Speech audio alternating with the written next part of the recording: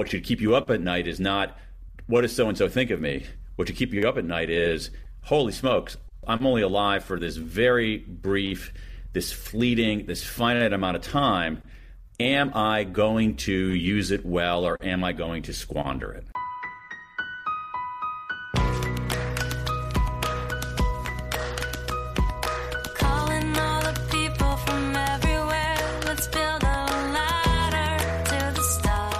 Thanks to BetterHelp for supporting The Cathy Heller Show. For 10% off your first month, go to betterhelp.com/dreamjob. Start living a better life today. Also, thanks to Ettitude. Made from the world's first clean bamboo fabric, Ettitude sheets are softer than silk and as sustainable as hemp. Get 20% off your order plus free shipping when you visit ettitude.com/dreamjob. And thanks to Coinbase. Cryptocurrency might feel like a secret or exclusive club, but Coinbase believes that everyone, everywhere should be able to get in the door. Whether you've been trading for years or you're just getting started, Coinbase can help. For limited time, new users can get $10 in free Bitcoin when you sign up today at coinbase.com/dreamjob. Hey guys, it's Cathy. Welcome back to The Cathy Heller Show. I hope you had a beautiful weekend. Today is Monday, February 21st, and that means tomorrow is 2/22/22, and we will begin our Made for Millions series. I'm so excited. Danielle Laporte will be our first guest. You guys are in for such a treat. This is going to be 16 weeks. We're going to be doing 20 sessions live on Zoom. This is going to be talking about not only the strategies, but also the mindset of how you align so that you can fully allow in whatever is this future you can't stop dreaming about. You still have time to join us. You can go to cathyheller.com/millions to enroll. Also, I want you to hop on over to my Instagram because yesterday I did a reel about my morning routine and so many people seem to love it. I'm so glad I thought to do it. I had no makeup on. I literally had just woken up and I was like, you know what? I want to show everybody what happens for me in the morning that really sets my day off in the way that I can be intentional and like really have just more well-being. And so I made a little reel where I show you how I do this little 3-minute meditation and I use these speakers. It's actually called the Now, N-O-W, Now Therapy System. I bought it off of Amazon and I'm actually doing a giveaway. So if you go to my Instagram and watch the reel, all you have to do is like it and tag someone, and I'm going to be giving away a pair of these beautiful 2 little speakers. They set for 3 minutes. I'm not sponsored by them, but I've bought this for so many friends because everybody has 3 minutes in your day where you can pause and you can just listen. It's set for 3 minutes. You listen to these like meditation singing bowls and it totally calms your nervous system. And it's just amazing how we get so frenetic. We get so caught up in the emails and what do we have to do later? And we start to get stressed. We really do.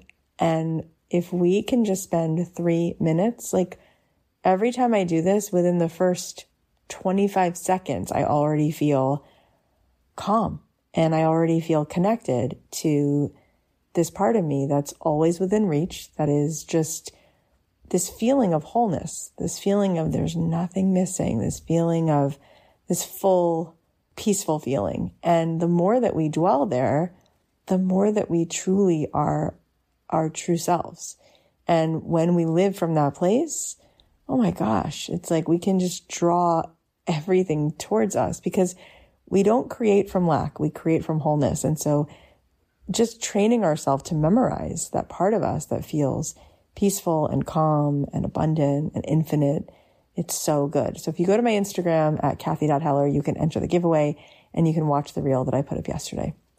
All right. Well, today we have a great episode. Daniel Pink is here and he's awesome. He's so brilliant. He was here before. I'm really glad he's back because he has a new book.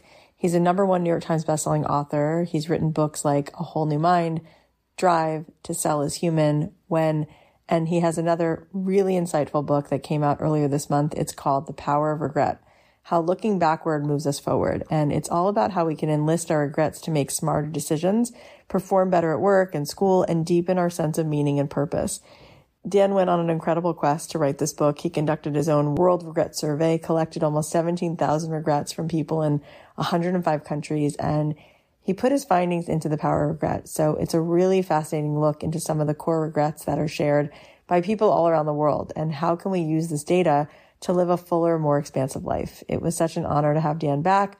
I always feel like I'm getting a front row seat to a TED Talk whenever I speak with him. I know you're going to enjoy this one. So without further ado, please welcome the incredible Dan Pink. Daniel Pink, I'm so happy that you're here. Welcome back. Thanks for having me back. You're awesome. In fact, you're the first person when I started the show 5 years ago that my husband said, could you please have Dan Pink on your show? Because he's the person that I most want to hear. And then his general counsel, he used to be a lawyer at Fox Sports. He was in an elevator with her one day, and to impress her, he said, do you know my wife had Daniel Pink on her show? And she's like, that's my favorite person in the world. He's like, I know. I'm well aware. Wow. So it's good to know. So maybe you guys can adopt me at some point. Great. I would love to have. But then I was very intimidated just to go downstairs and get cereal. So that probably wouldn't work. But I want to talk about your new book because I don't know what you think you did with this book, but it is mind-blowing. And I'm so excited for people to read it. So it's coming out in February, The Power of Regret, How Looking Backward Moves Us Forward. All right. So first, before we get into some of the depths of it, how did you even have the idea to write this book? How did it come to you? I guess it came to me slowly, but at some level, Kathy, all at once. So I don't think I would have written this book in my 30s. I don't think I had it in me. I don't think I had enough mileage on me. And I think that where I am now in my life, in my mid 50s, is that I've got life to look back on, and it's some. It's not nothing, It's some. But then I've also got life to look forward to. And so I'm at this weird point where it sort of felt unlikely in my 30s and inevitable in my 50s. And I think the reason for that was that I had started thinking about regrets on my own. What catalyst was one of our kids graduated from college. Wow. And I'm at her graduation, and I'm thinking, I'm kind of mystified by the whole thing because this kid used to be like a peanut, and now has a degree. And also for me, it's like, how can I possibly have a kid who's graduated from college? Because I only graduated from college like 3 years ago. I'm like 25, 26. And anyway, so I'm having this like sort of out of body experience. And for whatever weird reason, I started thinking about my regrets about college. I had several of them, and I just started talking to people about it and found that people were leaning in on this topic in ways that I hadn't really experienced before, even though it's a topic that makes us a little uneasy. I think that in part because it makes us uneasy, people actually want to lean in. So when I started talking a little bit about that experience, I found people leaning in, and I actually was working on another book project. And I had to call up my editor and say, I've got some good news and some bad news. And said, I want to stop working on this book that I'm working on now because I think I have something better. Wow. Yeah.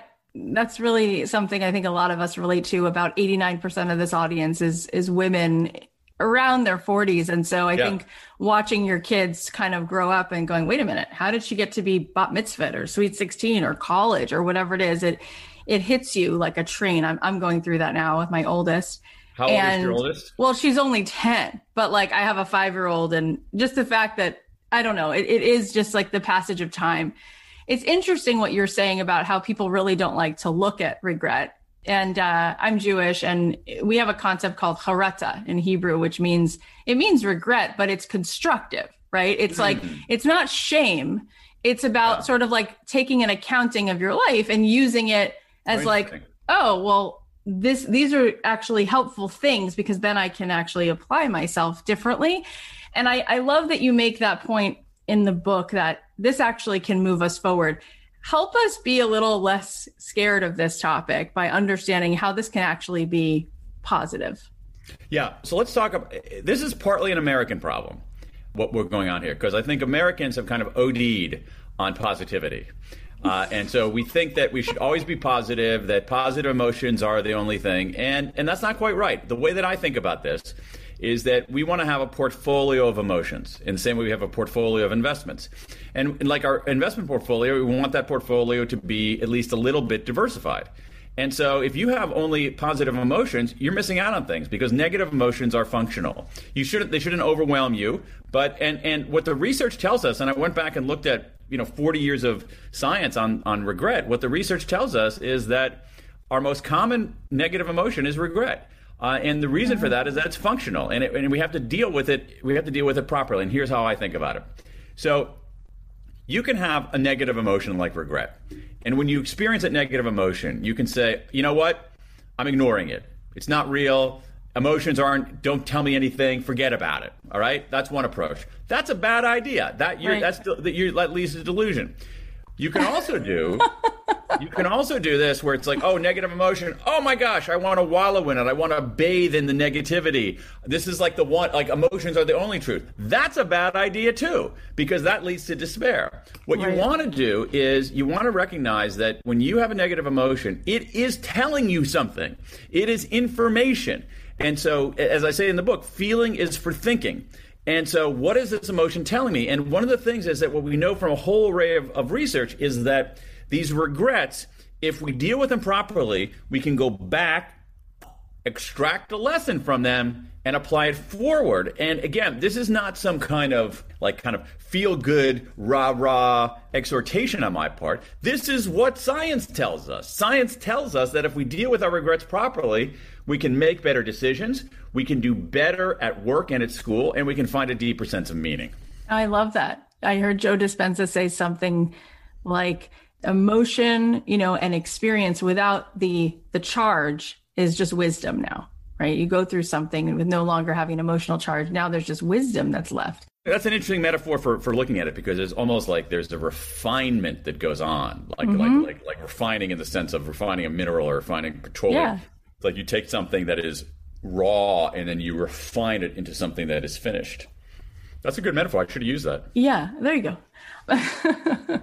It's a day that you remember if you say something that Daniel Pink says, I should use that. You're like, he's the smartest person there ever was. That's all I'm saying. So what are some of the core regrets that you discovered in going through this research? Yeah. Well, thank you. To me, that's one of the most interesting things in this research. And what I did, as you know from looking at the book, is that among the things that I did is I collected regrets from 16,000. We're close to 17,000 now. 17,000 regrets from people in 105 countries. It's crazy. Oh my God. And what I discovered is that the way that we traditionally been looking at regret was a little bit off. When we tried to say, okay, what do people regret? We say, oh, they regret something about education or romance or family or career or health. And what I found is that underneath there was something bigger going on, that around the world, people had four core regrets around the world. That's the thing that was so crazy about this, that around the world, I kept hearing the same four kinds of regrets. And so we can talk more about those if you want. Yeah. Here was what they are. Number one, there's no hierarchy, but the first one are what I call foundation regrets. And these are people, again, who say, I wish I'd worked harder in school. If only I'd worked harder in school. So we think of that as an education regret. But you have a lot of people who say, oh, I got a lot of people who wish that they had saved more money or saved for retirement or been more financially prudent. You got a lot of people all around the world, a lot of people who regret starting to smoke, those kinds of things. So it's things that make your foundation a little bit wobbly. Yeah. And they kind of creep up on you. And so foundation regrets are, if only I'd done the work, if only I worked harder in school, if only I'd taken care of my body, if only I hadn't started smoking. That's foundation regrets. Second one of my favorite categories, one of the most interesting categories, I think, are boldness regrets. Boldness regrets are people who, again, all these regrets are like you're at a juncture, you can make a choice. You can go this way or that way, and people went the wrong way. So you're at a juncture, you can play it safe or you can take a chance. And over and over and over again, I think what's so interesting about this, over and over and over again, across the domains of life, when people are at that juncture, play it safe or take a risk, people overwhelmingly regret playing it safe. And so I have literally hundreds of regrets that have the same formulation, something like this. X years ago, there was a man-woman whom I really liked. I wanted to ask him, her out, but I didn't, and I've regretted it ever since. People who regret not starting businesses, people who regret a lot of interesting regrets, maybe it's not that surprising, especially among women. There aren't that many gender differences, but this was, I think, a slight one, who regret not speaking up. You want to say something at a meeting, in your community, to somebody you know, not speaking up, not being assertive, not being bold. And so boldness regrets are, if only I'd taken that chance. Third one, very interesting category too, small but interesting, are moral regrets. Again, you're at a juncture. You can do the right thing, you can do the wrong thing. People do the wrong thing, and overwhelming numbers of us regret it. And it's I have hundreds of people who regret bullying kids in school. I have hundreds of regrets about marital infidelity, and I have also a wider array of people whose moral code is like, we don't share the same notion of morality, human beings. And so I have a surprising number of people who regret not serving the military because they felt that they owed that to their country. That's a regret that I have myself. I regret that I didn't do something that was pure, haven't done anything in my life that is pure service in the way that the military is. And so, very interesting category. So, but most of them have to do with things like harming others or mistreating others in the moral regrets. So that's, if only I'd done the right thing. And the fourth one, very important category, the biggest category, are connection regrets, where we have relationships. And again, it doesn't matter what the relationship is. It can be siblings, it can be your kids, it can be your spouse, it can be, oh my God, friends. Friends are so important in people's lives, and we don't realize it. And what happens is you have a relationship, it comes apart. It usually drifts apart. And people say, gosh, I should reach out. It's going to be really awkward if I reach out, and they're not going to care anyway, so I'm not going to reach out. So it drifts a little further, and we're always wrong. One of the lessons for me of this book is truly, seriously, always reach out. Always reach out. And I have all kinds of stories in the book of people one woman who had a friend who was in serious health problems. She wanted to reach out. She wanted to call her. She didn't. And the day that she called her friend, the friend had died just before. That's so always reach out. So connection regrets are, if only I'd reached out. So when we look at these four regrets together, what's interesting about this, and very unexpected when I began the search to try to make sense of this stuff, is that these four core regrets teach us a lot. They are the photographic negative, as I call it in the book, of a good life. Because if we understand what people regret the most, we understand what they value the most. And so what do we want out of life? We want a stable foundation. We want a chance to take some risks and lead us psychologically rich lives. We actually want to do the right thing. I'm convinced of that in looking at this. The vast majority of us want to be good. And then finally, we want to be connected to other people. And so this negative emotion surfaces what is best in life, which is stability and growth and goodness and love. This is unbelievable. It's so powerful. I have a question for you based on a conversation I had yesterday with Jonathan Fields. And, we're all trying to do work that is going to improve our lives and hopefully other people's lives. And he said, I think I have a sense at this point, what really makes a good life.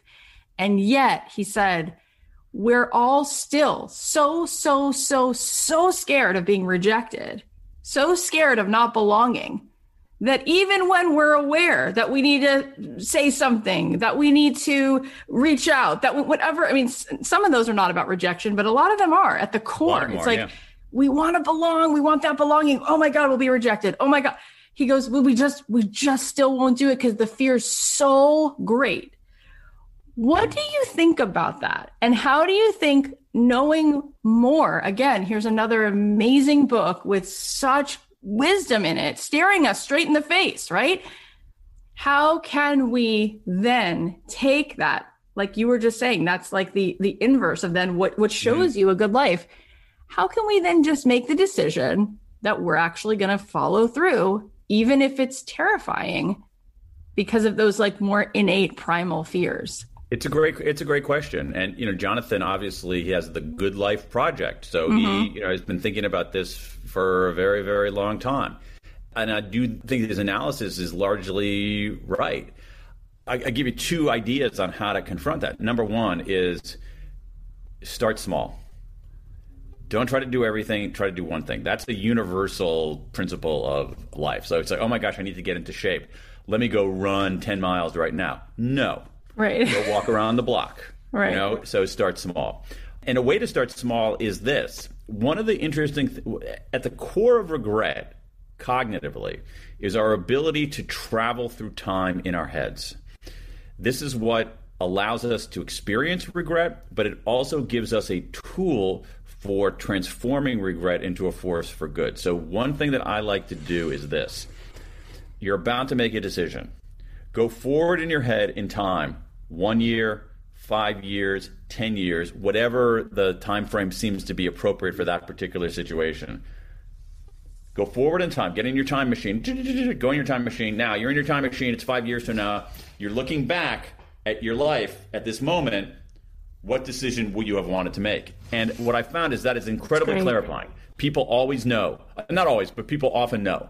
And part of it has to do, and I write about this a little bit in terms of how we reckon with this, is that when we make decisions about our lives, we need to distance ourselves from them.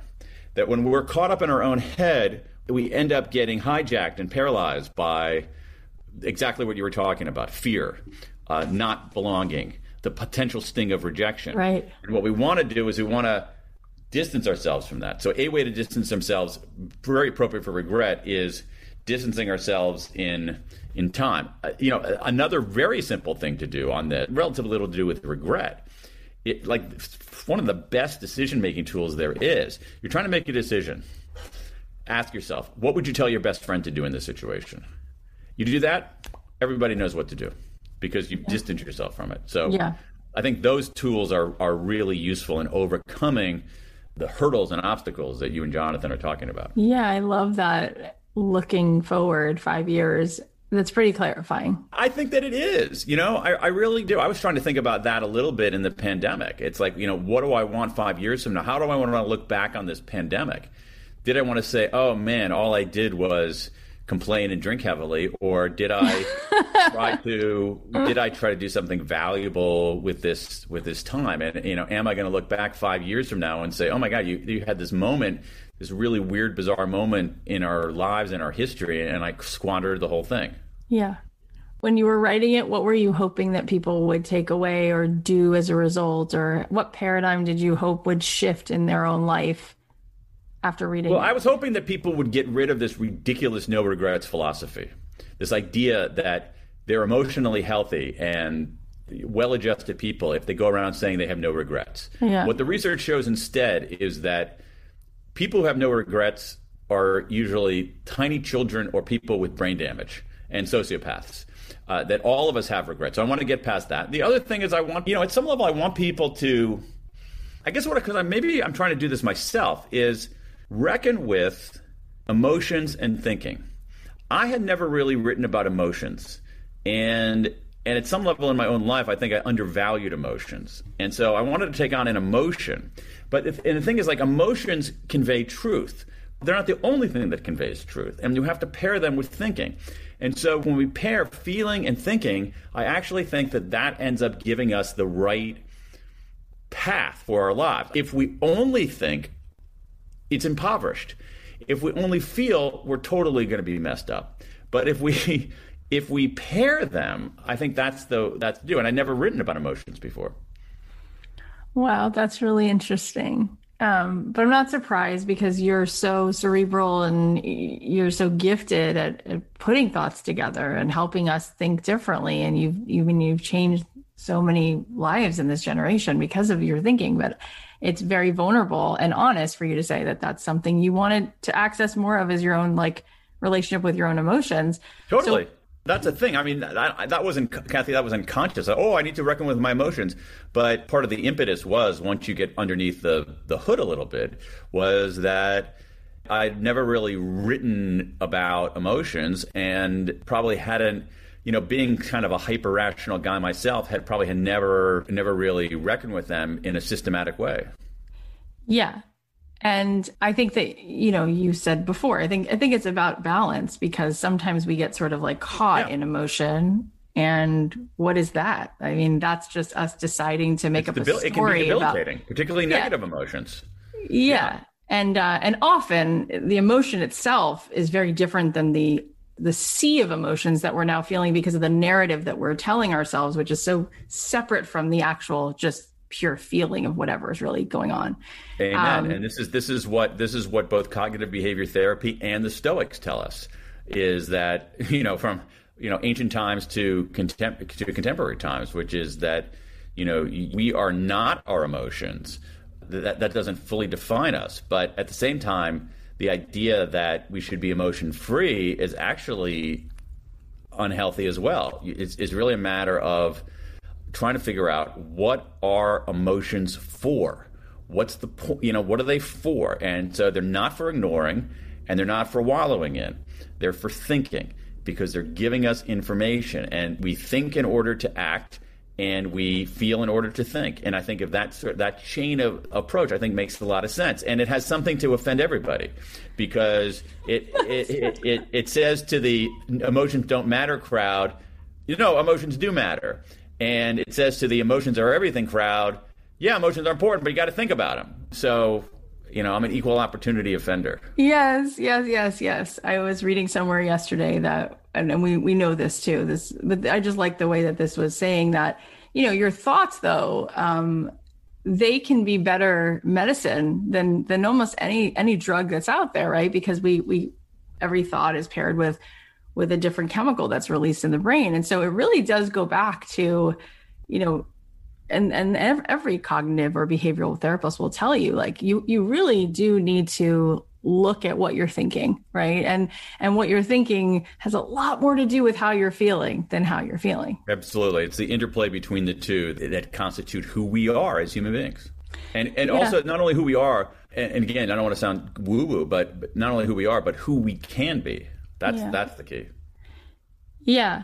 I heard a friend say to me, don't make decisions, and this would be maybe interesting with your work, but don't make decisions based upon who you are, but make decisions based upon who you want to be, sure. Which is interesting.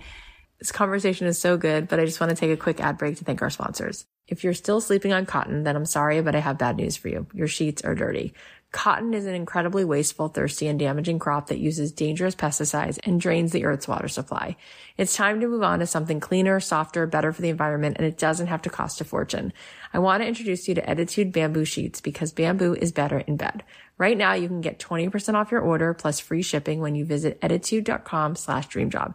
Made from the world's first clean bamboo fabric, Ettitude sheets are softer than silk, sustainable as hemp, and use 500 times less water than cotton sheets. They're so silky soft that they get softer with every wash. Just ask the 15,000 customers who gave these sheets 5 stars. I got the rose sateen sheet set, and it's not only super pretty, but it's incredibly soft and comfortable. I truly feel as if I'm sleeping like a queen with these sheets. I also love that the sheets are breathable, moisture wicking, and hypoallergenic, so I can sleep at night just at the right temperature. And best of all, I can sleep even better knowing that these sheets are good for the planet.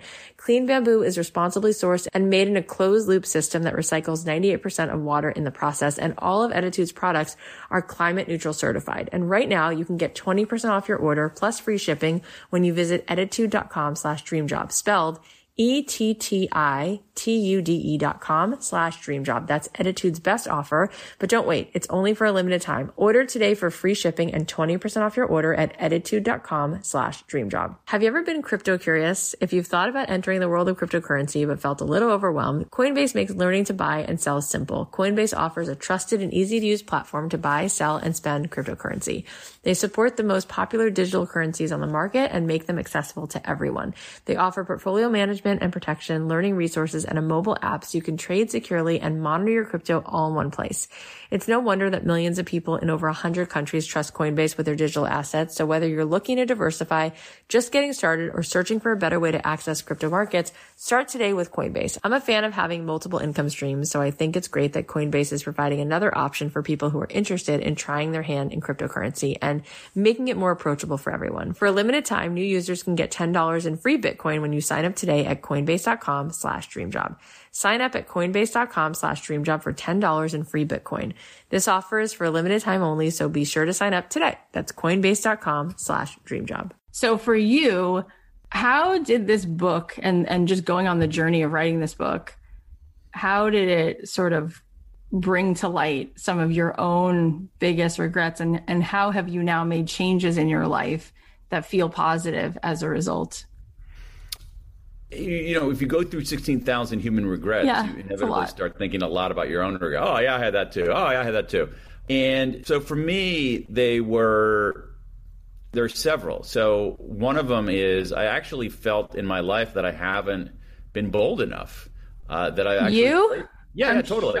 That I played it. We'll go with it. Totally, yeah. That I played it safe. And so as I think about my next thing I want to pursue, I think I want to do something a little bit bolder, something that, leaves a mark. I could see myself doing this exercise. Let's go forward in time 30 years from now, looking back and saying, okay, yeah, you wrote some books, but you really never took like a big risk. You never really did anything like super bold, and you should do that before time runs out. Another big regret that I have from my younger days, and I think I've gotten better at this, is I don't think that in the first 25 years of my life, I was a kind person. I really don't think I was. And that bugs me. I don't think I was a cruel person. I don't think I actually actively harmed people.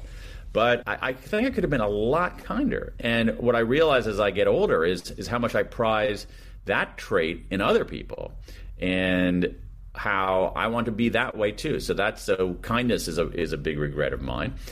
And to me, those are the two big ones. The other thing is that, I've lost touch with friends. Like I never had a falling out or anything like that. And this whole thing said, okay, you know what? You got to reach out.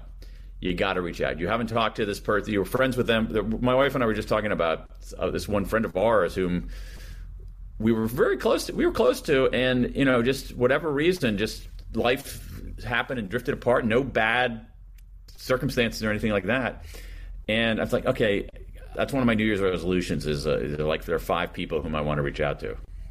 That's right there. I mean, I'm going to go back and reflect on what you said earlier in this piece, but I mean, that's so huge. If you're listening to this right now and, it's right around the new year still, if you would do that, if you would reach out to 1 or 2 of those people, that would be really powerful. Wow. Yeah. And that to me might be the ultimate takeaway from this book for me. Is always reach out. I don't even think that's a close call. If you're wondering whether you should reach out, you should. And you should probably stop talking about it with me and reach out right now. I mean, I should probably not be saying, oh, Kathy, I'm going to reach out. I should probably shut the hell up and reach out. Get off this podcast and just sit down and reach out to people. There's obviously a lot behind that for you. What really is behind that? Is that it was a friend who you really miss, or is it that why is that so charged for you? I'm not sure that it's charged as much as it is meaningful, because like we were talking about before about this interplay between emotion and thinking. Our lives are also an interplay between ourselves and others. I mean, ourselves are very important in giving life direction, but others are important in giving it wholeness. And there is learning that you can get from other people. There is experience you can get from other people. There is love you can get from other people. And having that constellation of people who are just friends is actually really important. And this is, again, I don't want to make this overly gendered, but, I think men have a more difficult time with that. I look at just... Again, I don't want to go into perilous territory here, but I do feel like that many women tend to value friendship more than men, or at least have the vocabulary to talk about friendship and build friendships in a way that men sometimes do not. Again, I don't want to paint with too broad of a brush. Yeah, you've already offended everybody earlier, so it's okay. I'm just kidding. Just kidding. It's interesting what you said about being bolder and being kinder, because I think of you as both of those things. Really kind and really bold. And our mutual friend, Seth Godin, is one of the nicest people that ever walked the earth. Absolutely. He thinks you're very kind. So I know for a fact Seth Godin that you are. Is one of the kindest, most wonderful people on the planet. Yeah. He's and smartest. He's like the best rabbi I never had. He's like unbelievable. He is sort of a secular rabbi. He is. He really is. He has that kind of, you lean in because you Goodness. Know you're getting wisdom, and he has an Old Testament name, so he does, and he loves you very much. So that's what I was going to say. Is so interesting, because the people who are truly kind and truly bold, you would want to be more of that, and I think it's because your capacity for it is pretty great. That's what's really interesting, because you're somebody who I think of as both of those things. and clearly very humble too. But as far as the bold thing, because you said earlier that is something that I think for sure, then there's been studies with women, like using the word just, right, when they're sending an email, if you just wouldn't, right, apologize. And that kind of, yeah. So I do think that would be a cool thing to talk a little bit more about what you extrapolated in terms of how we can decide to get over that, because clearly it's keeping people up at night later into their life. They're regretful of that. And there are people sitting here right now listening to this show who really wish they could say something different to their boss, to their mother, to their kid, and they're not. And what can we sort of learn about that and change the way we're thinking about it so that we could follow through? Well, one thing that can ease some of the apprehension about that on a very, very tactical level is to prepare. As reductive as that sounds, if you have something difficult to say to someone, truly practice saying it. As cheesy as it sounds, practice saying it into the mirror. That will mitigate some of the fear. Some of the terror is that you're not going to do it right. Right. And in some ways, that fear is overstated. There's some interesting research from Vanessa Bonds at Cornell showing something similar with regard to compliments, that we sometimes resist giving compliments to people because we're worried it's not going to come out right. And what the people on the receiving end of compliments don't care. They just appreciate the sentiment. And so if you're inarticulate or clumsy, it doesn't matter. And so I think the same principle holds true. It's like practice a little bit and then say it. And, you know, the other thing is that one of the things that comes out, I think, as another broad life lesson, just more broadly, is that, like, one of the most important questions in life is compared to what? You have to have a basis of comparison. So if you say, oh, my God, I'm apprehensive about saying this to my sibling. Oh, yeah. And now I'm sounding like a rabbi. That's why I was laughing. I'm anxious and uneasy saying this to somebody. It's like, okay, that's true, but compared to what? Are you going to feel better not saying it? Are you going to feel better in a year not saying that? Are you going to feel better harboring this negative emotion, this weight in your soul for the next 1 year, 2 years, 5 years, 10 years? And so always ask yourself, you have to ask yourself the compared to what question. You can't, a lot of times we compare things to some imagined murky ideal, and that's not how it is. We have to compare things to real life. Yeah, that's really helpful. And I'm comparing it, even though they're both very different pieces of work. But Bronnie Ware was just here, and we were talking about, you know, what she learned about the regrets of the dying. And the biggest thing that she took away from it was people feeling that they didn't live life on their terms, which to me is very similar to what you also saw, right? Is that feeling it's similar to the boldness regrets, which is essentially, I didn't take the risk of doing what I wanted to do. Instead, I conformed. Instead, in her terminology, I lived someone else's life. And this is often the case with people reflecting on their relationship with their parents. Right. But not only with that, it's also just a more amorphous thing. It's like, in some ways, the ultimate act of boldness is being bold enough to be who we are, regardless of what other people think. And for me, again, just another broader life lesson, I feel like there was a turn in my life at one point. I don't know, I can't identify a date or a moment or anything like that, but where I truly stopped caring what other people thought. I mean, not in a pathological way, but in that sort of like, oh, what do they think of me? Do they think I'm smart? Do they think I'm cool? Do they think I'm doing well? Do they think, And I basically said, I got it dawning. My big discovery on that was that I actually discovered what people were thinking about me, which is that they weren't, because they were thinking about themselves. And it's like, oh, yeah, that's probably right. Yeah. So I just don't care about what other people think. I just try to do my thing. Now, you can't eradicate it altogether. But, there's a great line. I don't know who did it. It's a great line where it's like, there's certain people, it's like, you wouldn't let them into your house. Why do you let them into your head? Right. It's like striking, right? When you say like, they're not thinking about me, and they're not. They're not. That's not a philosophy. That's a truth. That's an empirical fact about life. And do you think that anybody walking up and down the street here, or even like lots of people who know me, are thinking about me? No, they're thinking about themselves.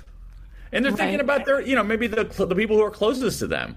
But they're not going around saying, oh, is Dan a good writer or not? Is Dan successful or not? Is Dan cool or not? No one's thinking that. They're not. Yeah. I mean, even if you're at lunch with your best friend and you're talking for a second about so-and-so just got divorced, or did you read about such and such? Yeah. 2 seconds later, you're like, do you want to split the tuna tartare? And it's over. Right. It's not that interesting because we're all so self-absorbed. We'd rather explain how the painter came late and he's driving us crazy than talk about you. And I'm so self-absorbed that I probably would not want to share the tuna tartare because I would want it to myself. I really like that. I like it too. Yeah. Yeah. And you are somebody who's had a tremendous amount of success by every standard. And so when you are now writing this new book, do you have that part of your ego that does that dance with like, well, it has to be a New York Times bestseller because if not, then no, I do. Okay. And then how do you let that go so that you can function as a human? It's a great question. I'm so glad you asked that because no, I mean it. I mean it because I don't want to BS and say, no, I do care about that. I absolutely care about that. There's no question about it. What I try to do, successfully or unsuccessfully, is not make that the center of everything, not make that the only reason, sort of make it as much as I can a side dish or a seasoning rather than the main course. And what I found is that, and I don't want to make that sound more noble than it really is, because there's a pragmatic side to that. Let me give you an example of this. So when I was working on this book, early on was really struggling to put it together, to make it work, just to get words on the page, to figure it out. And I was so frustrated that I actually started reaching out to people and said, you know what, I think I might need a coach. I never really had a coach before. And so I reached out, I don't want to say his name, but I reached out through a friend of mine, reached out to a coach. And this is during the pandemic, and we had a Zoom call, as we often did. He was not even in the United States. He was in another country. And I was telling him about the project, and it's like, okay, so, I was being very strategic about, okay, so maybe I should do this, maybe I should do that. And he's like, okay, hold on. Here's the thing. This book, you don't have a purpose. You don't know the purpose you don't even know why you're doing this. You don't have a purpose for writing this thing. And he said to me, we don't even need to talk that much longer. Here's what I want you to do. I want you to send me an email telling me what the purpose of this book is. Not like a marketing pitch, but what's the purpose? And I'm like, oh, man. And can we just talk about how frustrated I am? And I said, okay. And I realized that he was totally right, that I didn't have a purpose. And it took me we're talking like a few sentences, Kathy. I think I didn't get it done for like 3 weeks. And I finally did it. And he was totally right. And in fact, I put it on, I have it right here. I have it on my wall, which is, your podcast listeners won't do this. We're talking on Zoom, and I'm reaching across my desk. I love you. I love it.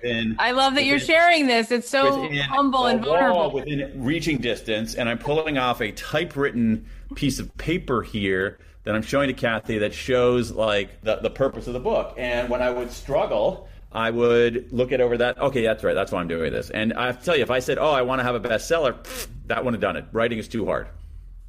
Yeah. So you got to put something else in the center. You can have this other stuff be, as I said, they can be side dishes. They can be, salt and pepper on it. But if it's the main dish, you're not going to make it. That's unbelievable. That was really powerful that you shared it with us and so vulnerably.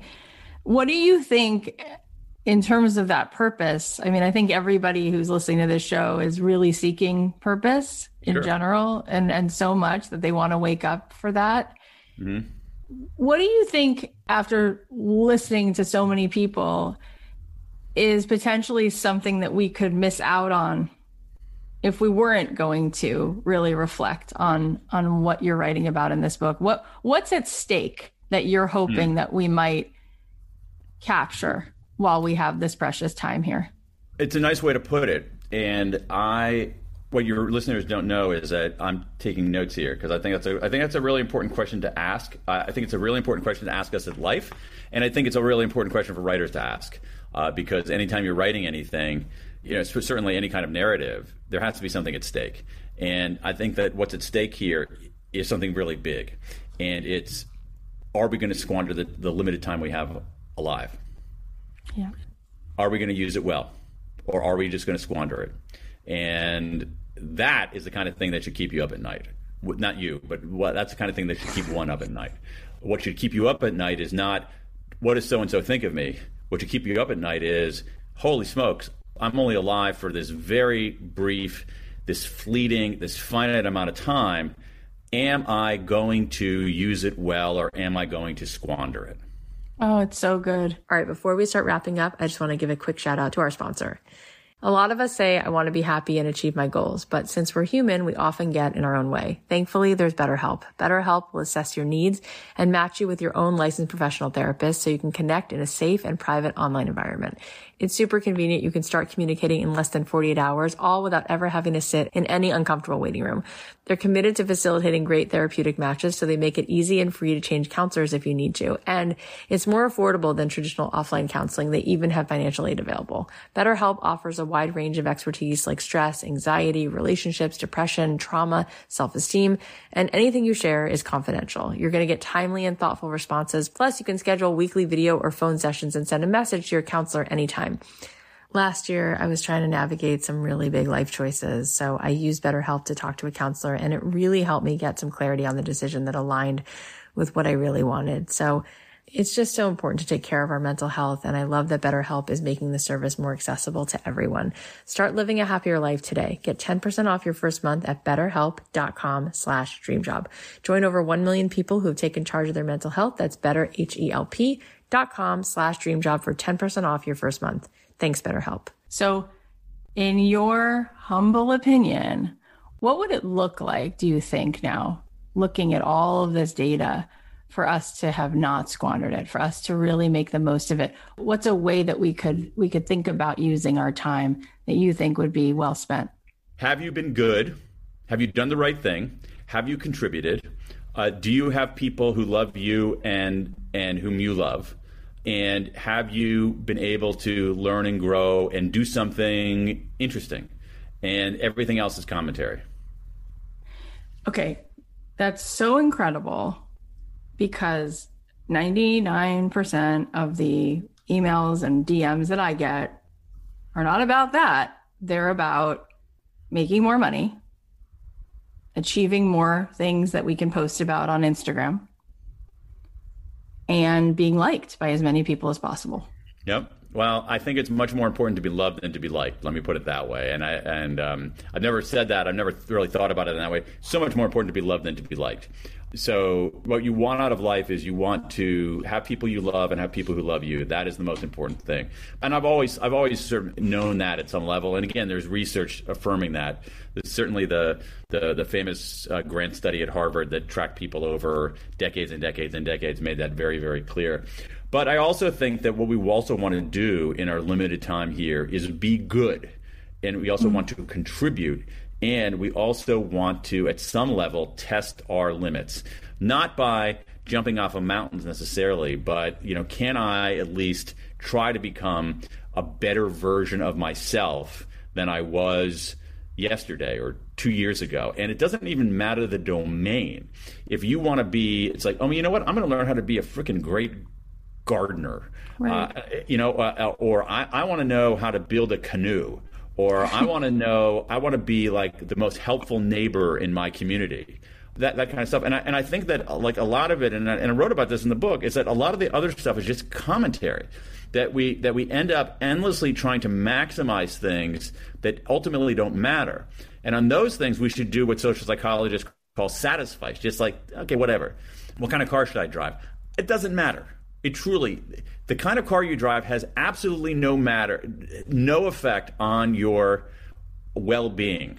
Zero, in an enduring way. So find a car that you like and drive it. who cares? What you should be focusing on is calling that friend who you haven't talked to for a while. What you'd be focusing on is spending time with your kids. What you'd be focusing on is taking a risk in your professional life that will allow you to do something big. That's what really matters. And so we end up getting, your DMs are a good example of that. We end up spending our time and our emotional energy on things that ultimately don't matter. And we know from the regret research and other research that there are a few, very small number of things that matter a lot. And most stuff doesn't matter at all. And so you're going to lead a better life if you focus on what matters and don't stress out over what doesn't matter. It's so empowering because nobody needs to come along and give you permission to go be more generous. And that's ultimately nobody has to come along and give you permission to go find a way to grow more in some capacity this week or today. And yet so many people are sitting on the bench, distracted and focused on abundance. That seems to be like the number one thing people spend all their time on.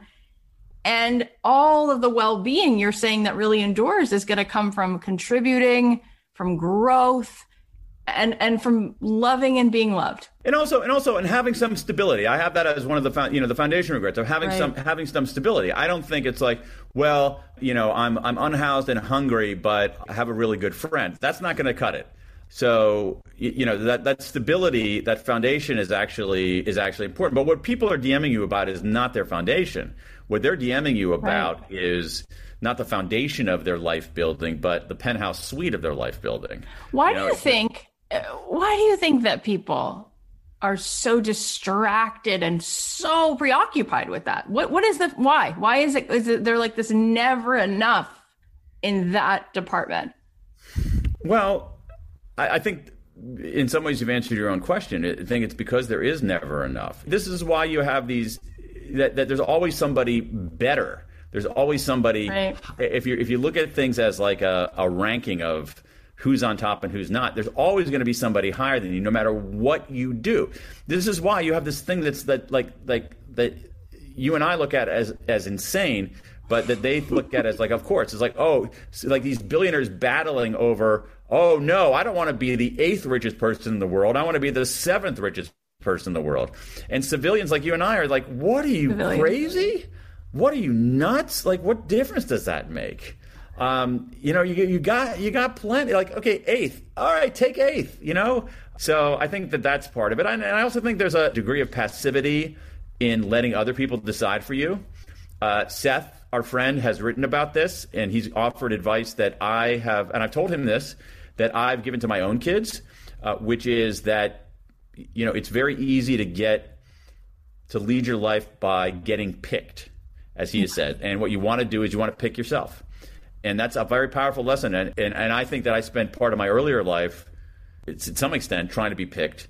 And now I just, as much as I can, you can't do it fully, try to pick myself. But it's something that I told my kids. It's really, really good. And I'm apprehensive to ask you. I'm just going to say an obvious thing, which you don't have to answer the question, but I'm curious because you said it earlier and you're talking about picking yourself. So if you're going to be bolder, because you said that was something you really realized you want to do in a much, bigger way, what's coming? What does that look like? I don't know yet. I truly do not. I mean, for me, I think part of it is, what are you curious about? What even is starting to feel like an area you want to explore, or how that would look even a little bit different potentially? It could be something, fairly different from what I'm doing right now. So it could be something like, I truly don't know. I think part of me right now, because of my stage of life and because of my relative security, is I almost miss the feeling of being a beginner on something. And like I found something that I can do reasonably well, and I kind of know how to do it. And I can always get better. We can always get better at it. But I sort of like the idea of being a beginner at something. And, in the way that, suppose I didn't know how to ride a bike, or I didn't know how to swim, something like that. Like just being a beginner at something and having that, we don't have a word for it in English, but that mix of frustration of being inept, but also the potential of the learning curve being, steep like that, rather than at my stage doing what I've been doing for 20 years, like the learning curve is still going up, but it's not going up at the same slope. That's incredible. And that's it's beautiful self-awareness. And it's true. I mean, at this point, you are among a small group of people who is consistent and brilliant. And I don't know what Gay Hendricks would say about it in terms of your big leap and all of that. Because it's like at a certain point, you're playing in your zone of excellence, right? And I would say that you're probably one of those people who's a genius in this work. And you crave, right? What we all crave, which is like we're addicted to certainty, but it's in the uncertainty that we have those. Interesting point. Yeah. But it goes to what I found out in the regret, that I think that most of us want to learn, and most of us do ultimately want to learn and grow. It's just that it can be perilous. And so if you're at a juncture and, do you want to continue doing what you've been doing because you're okay at it and it's safe, or do you want to do something else even though that it's uncertain? What I found in nearly 17,000 entries is that a lot of us choose the easy path, and later in life we regret that. And people who choose that riskier path often do not succeed, but they rarely regret it. And there's a lesson there. Yeah, there's a lesson there. I'm actually going through that myself, and it's scary. I came into this work, and this business has built, it's an 8-figure business teaching people how to come up with an idea and start a business, essentially. Yeah. And I said to my team the other day, I didn't get into this work to teach people how to start a business. I came into the work to help people answer the question of, what's my life's work? Like where's the purpose in my life? And so I really want to just do more of that, really hitting just the paradigm shift of coming into that alignment with yourself, and sort of winding back the tapes of thoughts that keep you from being who you are. And it's really scary. It's like, oh, that's so, what is that? Wishy-washy, woo-woo, self-help. It's like, it's just give me a very, clear beginning, middle, and an end. And so, yeah, I'm processing that. And ultimately, I think we want to show up for the assignment of being who we are more than, And so, right. And who we can be. I mean, it's both. Yeah. Well, this was such an interesting, beautiful, I'm honestly blown away at how candidly you just talk about yourself. I think that says so much about you. And it's thanks. You're kind to say that. You're kind to say that. I am. I knew I couldn't BS you, so I might as well just be honest. You can. So, tell us where we can get the book, and tell us where to follow you. The book is called The Power of Regret: How Looking Backward Moves Us Forward, and you can find it at any reputable bookseller, online or in person. And you can also find out more about me on my website, which is danpink, DANPINK.com. You're awesome, Daniel Pink. Thank you for coming back. Thank you for having me back. I had such a great time talking with him. Here are the takeaways. Number 1, it's good to have a portfolio of emotions. They don't define us, but they're here for a reason. Emotions tell you something. It's information. Feeling is for thinking. Number 2, always reach out. If you're wondering if you should reach out, then you should. Number 3, our lives are an interplay between ourselves and others. There's learning, experience, and love we can get from other people. Number 4, the question that keeps you up at night shouldn't be, what do people think of me? But rather, I'm only alive for this fleeting, finite amount of time, so am I going to use it well or squander it? Number 5, test your limits. Be a better version of yourself than you were yesterday. Number 6, be a beginner again. Embrace the learning potential. And number 7, even if you don't succeed in the riskier path, you won't regret it. Thank you guys so much for listening. I know that you have a zillion things going on. It means so much that you're here. And I want to let you know that we have so many powerful episodes coming up. Deepak Chopra will be here, Gabby Bernstein. So definitely make sure that you subscribe on Apple Podcasts or wherever you listen, follow along so you don't miss anything that's coming. And I'm curious if you know somebody who would be moved by today's episode. If you think that you do, then like Daniel Pink says, go ahead and send it because it matters. So you can email them the link or text them the link or post about the show on your Instagram and tag me at Kathy.Heller. And then I can repost some of those. And Dan is on Twitter as well. He's at Daniel Pink. So you could tweet to him and let him know that you enjoyed this conversation. But I just want to let you know, I love you so much. tomorrow, 2/22/22, begins the Made for Millions sessions. They're going to be amazing. This is 16 weeks of me coaching you on Zoom. We're going to be doing Q&As at the end. We're going to be having so many incredible guests. If you want to look, you can see the list at kathyheller.com/millions. And when you enroll, you also get 4 months of my membership. So you also get 4 months of our calls every single month where I'm doing meditation with you guys. You also get a ticket to my virtual retreat when you sign up. So go ahead and grab that. And if you want to find out more, go to kathyheller.com/millions. We begin tomorrow with Danielle Laporte.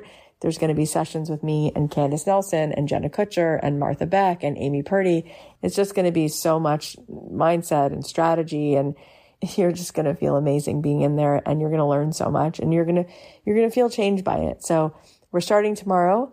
If you want to find out more, go to kathyheller.com/millions. I love you so much. I'll leave you with a song of mine, and I'll talk to you Thursday.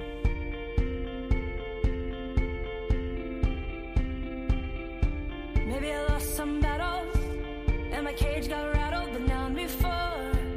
But I'll win this war. Hey, I came back fighting, and now I know that nothing can hold me down anymore. I'll rewrite the rules, gonna make my move. I still got so much living left to do.